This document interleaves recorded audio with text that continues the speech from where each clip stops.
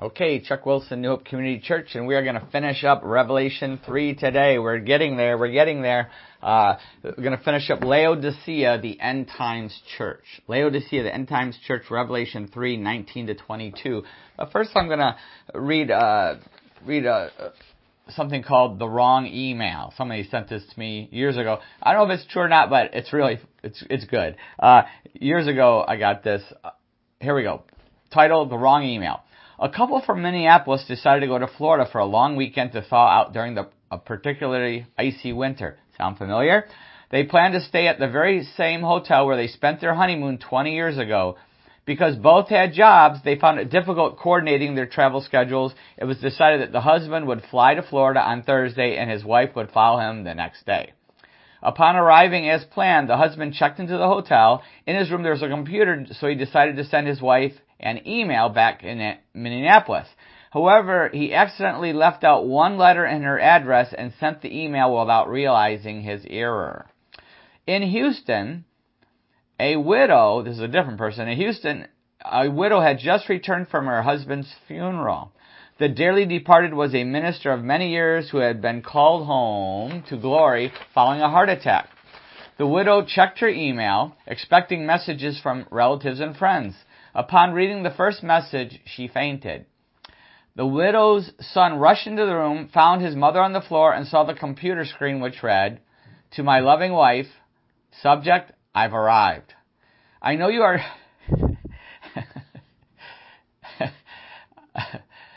Sorry. "I know you are surprised to hear from me. They have computers here now." This was years ago. This is like 15 years ago. "They have computers here now, and you are allowed to send emails to your loved ones. I've just arrived and have checked in. I see that everything has been prepared for your arrival tomorrow. Looking forward to seeing you then. Hope your journey is uneventful as mine was. P.S. Sure is hot down here." Now, the reason it's so funny is because the original guy wasn't really dead. You know, he was just at a hotel. That's why it was funny. But we're going to see a church that really is dead today. We looked at Laodicea, the church in Laodicea last week. A dead church. Really dead. And we have been looking at 7 letters to 7 churches. This is the 7th, final one. There's a universal application to every church of every age. We can all learn something from it. But also there's a prophetic stage, which we'll talk about that in a minute. But Jesus had nothing good to say about this church. Only lots of bad. Now remember, 7 churches, 7 stages in church history. Got a little chart up here we've been going through. This is the final one. This is the lukewarm apostate church from the 1900s. We're up to the 1900s till now and beyond, till the time of the tribulation. This is the apostate lukewarm church. Yes, God is moving in many parts of the world. There's revival in some places. There's remnant revivals, lots of places. But maybe we'll even see a big one someday among all the true Bible-believing churches. But worldwide, the church is in apostasy. Europe, the USA, there's increasing apostasy, increasing intensity in apostasy. We are in the 7th and final stage. We're not sure how many years we'll be here, but we believe that this will end in either the rapture, the tribulation, the rapture, the second coming, whatever the order is and all that. We've wrestled with that, and we'll keep wrestling as we go through Revelation. But it's going to go up to the rapture, tribulation, and or second coming. But there's no doubt that we are in the Laodicean age, the age of apostasy. 2 Thessalonians 2, 1-4, where it says, Paul says, "Concerning the coming of our Lord Jesus Christ and our being gathered to Him, we ask you, brothers, not to become easily unsettled or alarmed by some prophecy, report, or letter supposed to have come from us, saying that the day of the Lord is already come. Don't let anyone deceive you in any way, for that day will not come until the rebellion occurs, and the man of lawlessness is revealed, the man doomed to destruction. He will oppose and will exalt himself over everything that is called God or is worshipped, so that he sets himself up in God's temple, proclaiming himself to be God. So back to verse 3, don't let anyone deceive you. That day will not come until the rebellion occurs. That word rebellion in Greek is also apostasy. So rebellion or the apostasy occurs. That has to come, and that's what we are seeing, the birth pains increasing in intensity right now. Also, remember Matthew 24 verse 10, when we looked at that, another one of the birth pains, another one of the signs that the coming of Jesus Christ is close. At that time, many will turn away from the faith and will betray and hate each other. Many will turn away from the faith. Apostasy is a sign of Jesus Christ coming soon. We are seeing this ramping up right now. Many of you have witnessed the apostasy in the USA church alone, just our church alone in the USA today. Things that were once unthinkable in the culture, but now it's even in the church. Unthinkable that it would even happen in the culture, in the USA culture, but it's in the church. It's like, these things would have been a horror movie at one time, what we're seeing happening in the USA today. It's mind-boggling. It all started, though, in the church with an attack on the inspired Word of God. The Word of God has mistakes. It's not literal. Attacking that. Then we saw the next step was denying Jesus Christ, denying His deity. He's just a good teacher. Denying His resurrection. Denying the second coming of Jesus Christ. There's a reason why in China they have made it against the communist rules to preach on the second coming. There's a reason for that. Because denying that is denying why Jesus came the first time. He's coming a second time. Then in the USA, we saw the gospel watered down. I remember as a kid, it was the social gospel that was threatening the true gospel. And then from the social gospel, which you've got to just help people. That's how you get to heaven. Help people. Don't share about Jesus. Just help people. Love everybody. Which we should do anyway, but you can't throw the baby out with the bathwater. And then it morphed into many ways to God. There are many ways to God. And then there's no hell. Half of born-again Christians don't believe in a literal hell. What does that tell us? Half are not born-again Christians. That's what it's telling us. False teaching then has crept into the church. We see the New Age teachings in the church, and yoga in churches, and feminism. The feminism, the worldly feminism. I'm talking about God's feminism, where elevates women. That's what Jesus did. But I'm talking about the Antichrist feminism and women pastors that have come in directly against God's clear teaching in His Word. And then these women pastors, many of them pray to Mother, Father, God. They pray to Mother God. And they see God as a goddess in many denominations. John Wesley would roll over in his grave. They're teaching abortion is okay in churches, and sexual sin of any kind is okay in churches. And now even the evangelical church is starting to apostatize, starting to waver. We're seeing that so many pastors and ministries are now woke. Church celebrities are now woke out there, and they preach social justice instead of biblical justice. And we're seeing this happening. But in spite of this, we are going to see in this passage hope. Hope in Revelation 3. Even in an apostate church, even if you're in an apostate church, even in an apostate church in the U.S., even in the end times, there is always hope to turn back, and there's always hope for the true believers, as we'll see today. Let's pray. Father, we just pray for your spirit of hope to speak to us. It's such a tough passage to preach about the church in Laodicea, the lukewarm church, the end times church. We know this is where we're headed, and yet, Lord, I pray that you would help each of us to respond to your love, to repent, to take hold of the hope, even as everything's falling apart around us, coming down around us like an earthquake happening. And yet, Lord, we know what our foundation is. It's Jesus Christ, and I just pray that we would have hope because of this passage today. I pray it in Jesus' name. Amen. Okay, Revelation 3, 19 to 22. Let's read it here.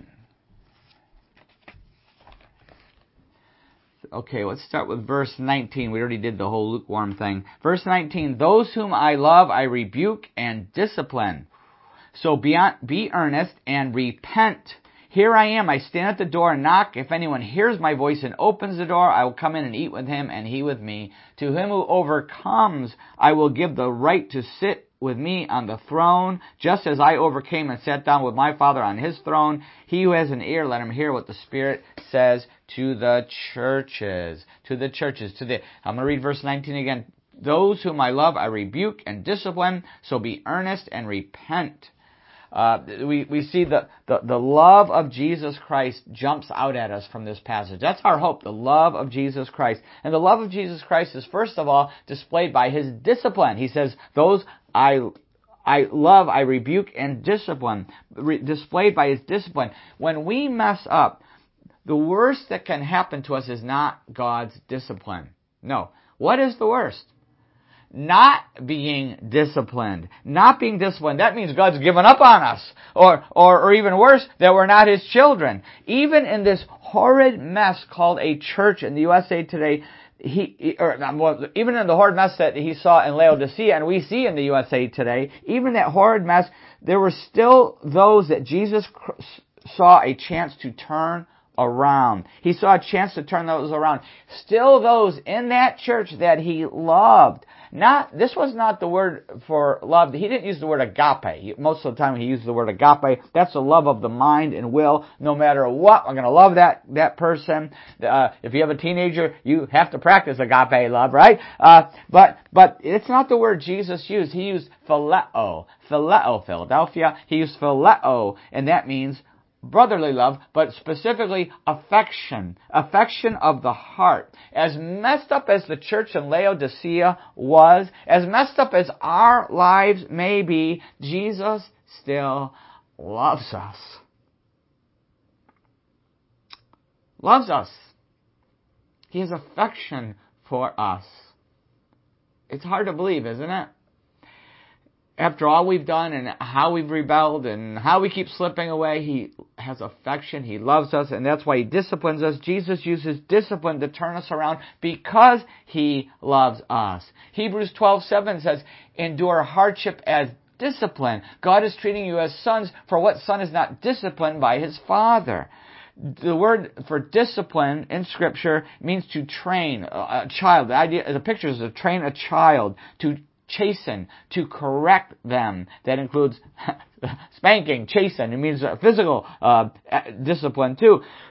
If you are a child of God, if you have put your faith in Jesus Christ, if you have given your life to him, if you've turned away and said, God, I repent of my sin, I ask you to forgive me, I put my faith in Jesus, his death on that cross, his resurrection from the dead, to give me a brand new life. I put my faith in him. If you have done that, you are a child of God. And he loves us. He loves us, and he will discipline us. He will discipline us. If we are Christians in sin, we will be disciplined.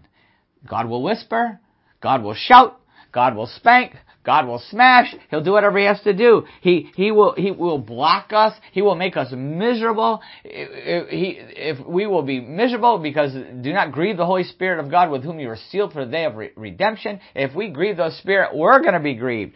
But if we are in sin and God is not disciplining us, if we're not grieving, if we're not miserable, if none of that's happening and we're living in sin and we've fallen away or have some secret sin, if that happens, guess what? We're not Christians.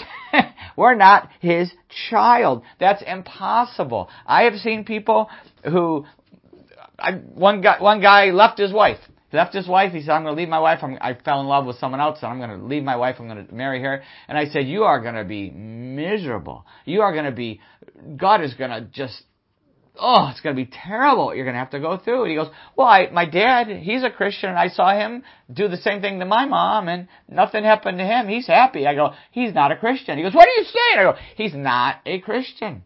Because if he was truly a Christian, he would not be blessed in his sin. That just proved that he never had true faith. And I said to my friend, I said, listen, this was years ago, I said, if you can go into your sin and you're happy and blessed, you're not a Christian either. It just shows you're not truly a Christian because God will discipline his children. My kids, a lot of times my kids will say, why can't I do X, Y, and Z? My friends can.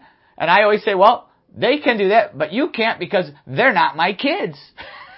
And they say, that's not fair. That's not fair. They can do whatever they want. And first of all, I say, that's not true. They cannot do anything they want. But even if it was true, they're not my kids. And you are, and I'm going to discipline you. And that's how it works with God. God loves us.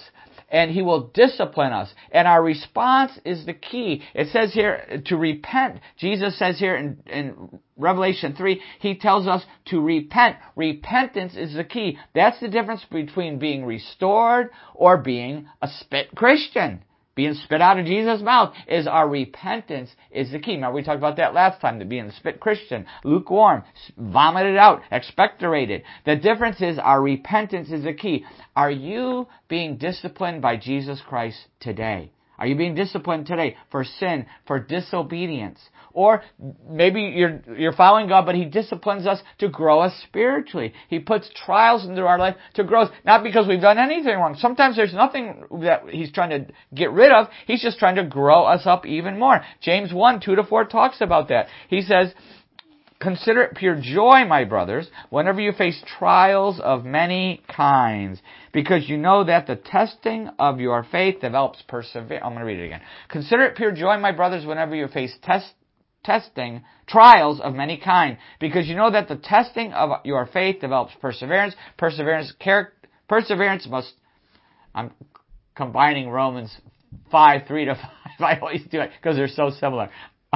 Because you know that the testing of your faith develops perseverance. Perseverance must finish its work so that you may be mature and complete, not lacking anything. God will send trials and testings into our life to develop perseverance, to grow us spiritually. So discipline isn't always negative. A lot of times it's very positive, although we don't always like it positively, but it is positive in the end. I see in our church, and I'm sure anybody who's listening sees this in so many Christians going through so many trials. That is God's grace. I see people in our church going through so many trials, and I see God's grace in that. And I hear people say things like, I'm just ready for heaven. And that's what God is doing. He's trying to wean us from the world. He's trying to prepare us for the second coming of Jesus Christ. Mm-hmm. He's trying to separate us from the world. He's trying to refine us. He's trying to grow us spiritually, preparing us for eternity. And in the United States today, as crazy as it's getting, and as messed up as the church is, I still have hope. I still have hope in the midst of the coronavirus and the riots and the division, all that's going on. But I see signs that the church is waking up. Not awake, but I see the eyelids, the REM sleep starting to slow down. And I see the eyes starting to open and close. I'm starting to see signs of that. Could God be judging our country and reviving the church at the same time?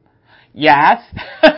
We know that biblically, and we know that from history. God could be judging our country and reviving the church at the same time. He may revive us right now to prepare us to go through judgment, just like the Civil War. Before the Civil War hit, there was a massive businessmen's revival, north and south, swept the nation. It was crazy, the businessmen's revival, and yet God used that to prepare the nation to go through the judgment that was coming. Christians were prepared by that for the great trial that they were going to have to go through to purify and to cleanse our nation of the sin of slavery. And we could be facing the same thing now. God getting ready to purify us and cleanse us. Hopefully cleanse us and not judge us. Hopefully cleanse us of the great sin of abortion and many others, but abortion is the main sacrifice of children, the final straw. We've talked about many, many times as we've gone through this. God could be getting ready to judge us, or He could get ready to cleanse us. Either way, He is reviving His church. I'm praying that He'll revive us so we'll be ready for the coming judgment, and whatever we have to go through, we have to be revived to be able to face what's going to happen, to really be living by faith and by grace. So we see Jesus' love shown by the discipline. We also see His love shown by His special invitation, actually a dinner invitation. Love is shown this way too. Let's look at Revelation 3 verse 20. I'm going to read that one now. Here I am, I stand at the door and knock. Stand at the door and knock. If anyone hears my voice and opens the door, I will come in and eat with him and he with me. So many times people use this evangelistically. We can use it evangelistically, but this is written to Christians. This is written to the church in Laodicea. And we always say, I've heard it preached many times, Jesus is knocking on your door, he wants you to open up and let him in, become a Christian. And we can use it that way. But the main application is this is to us as Christians. Very, very important to grasp that, okay? He says he stands at the door and knocks. Jesus is standing at the door and knocking. This is his love. It's crazy that even after when we are cold, even when we are ignoring him, he's always there waiting for us. That's crazy, right? It's crazy, too, that God seeks us in the first place. That he seeks us in the first place. Do you realize that the Christian God, and he's the only one true God, the Christian God, the Judeo-Christian God, Jehovah, is the only one that seeks us. The only one. All other religions are desperate to find God, to earn salvation, to get God's attention. But we have a loving God pursuing us to save us, and then after saving us, to sanctify us, to spend time with us. It's crazy. Every other God, there's no concept. In the Muslim religion, I've been around the world involved with different Muslim ministries to Muslims, and in the Muslim religion, God is distant. He is distant. There's no concept in the Quran of a loving Father. A lot of times people say, oh, the God of the Bible and the God of the Quran, it's the same God, it's just a different name. No! He's different. It's a completely different God. Unless God is schizophrenic and wrote 2 different books with 2 different personalities, it's impossible. God in the Judeo-Christian Bible is a loving Father. But in the Quran, there is no concept of a loving Father or a loving God. And that's why so many Muslims are coming to Christ. Amazing numbers of Muslims coming to Christ because they are finding out that there is a loving God, a God who loves them, a God who cares about them. And so many are turning to Jesus because of that. The Hindu religion is the same way. I've been around in Hindu countries, and it's so sad that they have no concept of a God who loves them, who's reaching out for them. In fact, in the book, So What's the Difference by Fritz Riedenauer, classic book. If you don't have this on your shelf, you haven't read this 10 times, you're missing out. He compares biblical Christianity to all the different world religions. Really, really good. But anyway, on page 95, he's talking about Gandhi. He says, the great Indian leader Gandhi made a similar statement. It was more than I could believe that Jesus was the only incarnate Son of God, and that only he who believed in him would have everlasting life. Gandhi also said that he could not believe there was any mysterious or miraculous virtue in Christ's death on the cross. Gandhi, like other Hindus, could not accept the Christian answer to the problem of sin. Yet he felt a deep hunger for real salvation from sin. He wrote, for it is an unbroken torture to me that I am still so far from him. Talking about God. He was so close. Who, as I fully know, governs every breath of my life and whose offspring I am. No concept in the Hindu religion of a personal relationship with a loving God. And isn't that sad? That's how the world lives. But we have a God who seeks us and finds us, who loves us while we're still a mess, while we are still sinful. Romans 5:8. But God demonstrates his own love for us in this: while we were still sinners, Christ died for us. That is God's love for the Muslims who are lost, for the Hindus that are lost, for everyone who doesn't know the love of God through Jesus Christ. Even many people who are Christians, think they're Christians, but are not. That they don't understand. They are in a religion instead of a relationship with Jesus Christ. So many people who think they're Christians, call themselves Christians, but they're in a religion. They're trying to earn God's love and do the right works and jump through religious hoops and follow the rituals, and they think that's what is going to connect them with God, but they never have that peace. They never have that assurance of salvation, that peace and joy and purpose and life, real life, because it only comes by putting our faith in Jesus Christ. God sent his Son Jesus to die for us, to die for us, to give us real life now. The moment we put our faith in Jesus, real life now, and it goes on forever in heaven with Him someday. That's why He sent Jesus to die for us. He wants a close relationship with us. He wants to eat with us. Look what He says there in Revelation 3. He wants us to eat with Him. In the Oriental culture where Jesus was from, the breakfast was a quick breakfast. You would have a sack lunch, but dinner time, dinner time was everything. They were special. The word here used for the let's see, verse 20. Come and eat with Him and He with me. The word used there is depneo. And the idea of that is, the word used is a whole different picture from even the USA. In the USA today, what do? We all have we're sitting down to eat and their TV, shut off the TV and shut off your cell phones. Shut off your cell phones. That's what the kid's grandparent, Kim's dad, call him Pa, Jim. He has a rule. Whenever they are eating with Jim, they have to put their cell phones away. He used to collect them in a basket. I don't know if he does that anymore. But it's your own fault, Jim, for getting them some cell phones. But anyway, we won't go there. And so you put them in a basket. He doesn't want anything to interrupt it. He finally has all the kids together. He wants to have time with them. He wants to talk to them. It's a great rule. We have the same rule at our house. Put the phones away, right? Whenever we're sitting down or hanging out together, it's constantly, shut off the phones, but there's that constant temptation to, just a minute. Doesn't it irritate you? Unless we are doing it. That it's really important. But anyway, the idea in the U.S., we just sit down and watch TV while we're eating dinner, or we have our phones, right? Or we eat and run. We're in a hurry to go to the next activity. But in the Middle East, dinner is hours. And it's intimate. If you've ever been there, I've been there, and you do have a dinner. If you're going to dinner with somebody invites you over, you can just plan to be there till midnight. It's a long time together. It's a beautiful time together. It's awesome. It's intimate, and that's what Jesus wants with us. But the key is our response. Are we going to ignore Him?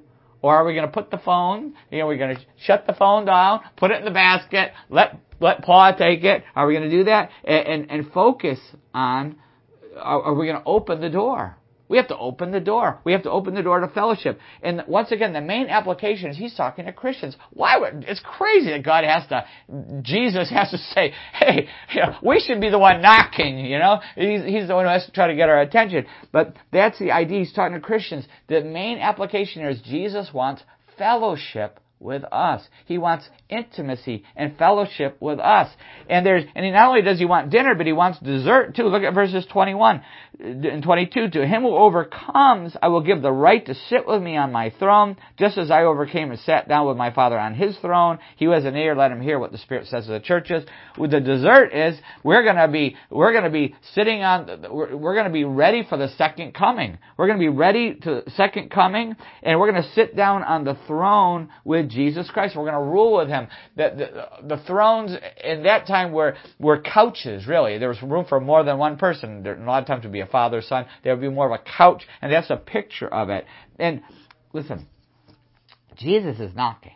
Right now, He's knocking the whole time. He's always knocking. Do you hear Him knocking? Do you hear Him knocking through His Word? Do you hear Him knocking through the Holy Spirit speaking to you? Do you hear Him knocking through people in your life, through life's events all around? God winks. I just did that in church for Sunday. Do you hear Him knocking? Maybe you're not a Christian yet, and you hear Jesus knocking on your heart. You feel Him pulling you to put your faith in Him, to give your life to Him, to put your trust in Jesus, His death, His resurrection, His love. John 3:16, for God so loved the world that He gave His one and only Son, that whoever believes in Him shall not perish but have eternal life. The word believe in the Greek is not believe in your head. It means to believe in your heart. It means to believe with your entire will and your entire being. It means to put your complete trust and hope and dependence in Jesus Christ. His death, His resurrection, His death for forgiveness, His resurrection from a brand new life in Jesus Christ. Have you ever done that? Jesus is knocking on your heart. And you can try to drown out that voice. You can try to drown Him out. You can try to fill fill your heart with all kinds of other garbage, or in your mind with all kinds, but only Jesus can fill that hole in your heart, that empty spot in your heart that you were created with, that only Jesus can fill. Have you put your faith in Him? Are you ready to do that right now? And Christians, maybe you're a Christian here, but you're also hearing the knock. Maybe it's getting quieter because you've muffled it. You've put a lot of wax in your ears build up, by the world. Maybe you're still hearing that knocking, but it's getting fainter. But maybe you're sick of the fast food dinners and you want a real connection with Jesus Christ. Do you have that time with Him, that special place with Him? Could be morning, midday, night. Could be all three. Could be any time. Could be on a walk. Could be on a bike ride. Could be anywhere, in bed before you get out, because you get out and the world starts turning. Right? You could be just praying in your bed. David did that in the book of Psalms, just praying. Do you have that time, that real close time? Do you take it in your car? Do you put on the worship music or turn on the radio? Do we have that time with God and time to let Jesus, talk to Jesus and let the Holy Spirit fill us? Do you have that? And fellowship with other Christians is also very important with us. Fellowship is very, very vital, whether you're part of a home fellowship or Bible study or prayer meetings, youth group, all kinds of groups, purity group, anything. There's so many different ways that you can fellowship and connect. But as Christians, or not Christian yet, with that knocking, the key is there's always that Jesus is knocking. Will we open that door? There's a famous painting from 1853. Holman Hunt painted Light of the World. Light of the World, famous painting. Looking at this famous painting of Jesus knocking, what is missing in this picture? Can anybody get what's missing? Did anybody see anything missing? There's no door handle. There's no door handle. Jesus is knocking, but there's no handle. Why? Because Holman Hunt rightly put it on the inside of the door. Jesus can knock, but we must respond. We must take hold of the handle on the inside and open it and let Jesus in. Let's pray. How is God speaking to us? Do you hear the knock? The knock of Jesus Christ. He's always knocking. Maybe you've never put your faith in Him. Your heart is empty, but Jesus is knocking. He wants to fill that emptiness in a way that only He can do. But you must open that door of your heart. You must respond in faith, the simple but powerful prayer of faith. Jesus, I'm opening the door to my heart. I'm putting my faith in You. I don't want all the garbage, the sin, the filth, the shame anymore that I tried to fill my heart with. It's empty. I know that. I repent. Just as Jesus said here, repent. I repent. I repent of that. I ask You to fill me, Jesus. You to live in my heart. I put my faith in Jesus. I give my life to You.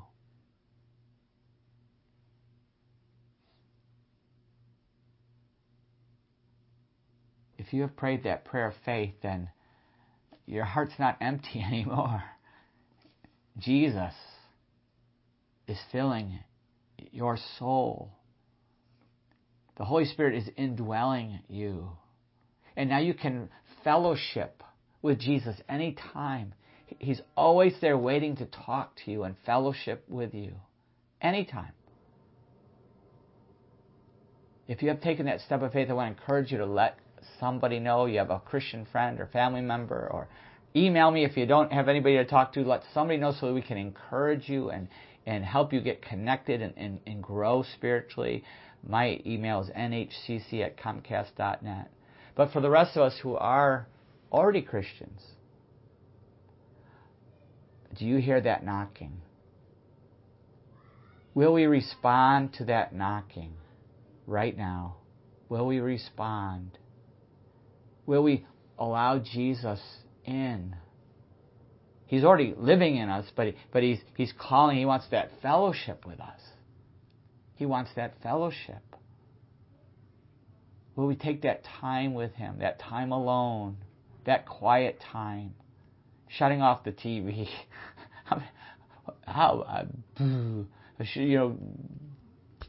putting the phone down. What do we need to do? What quiet time can we have with Jesus?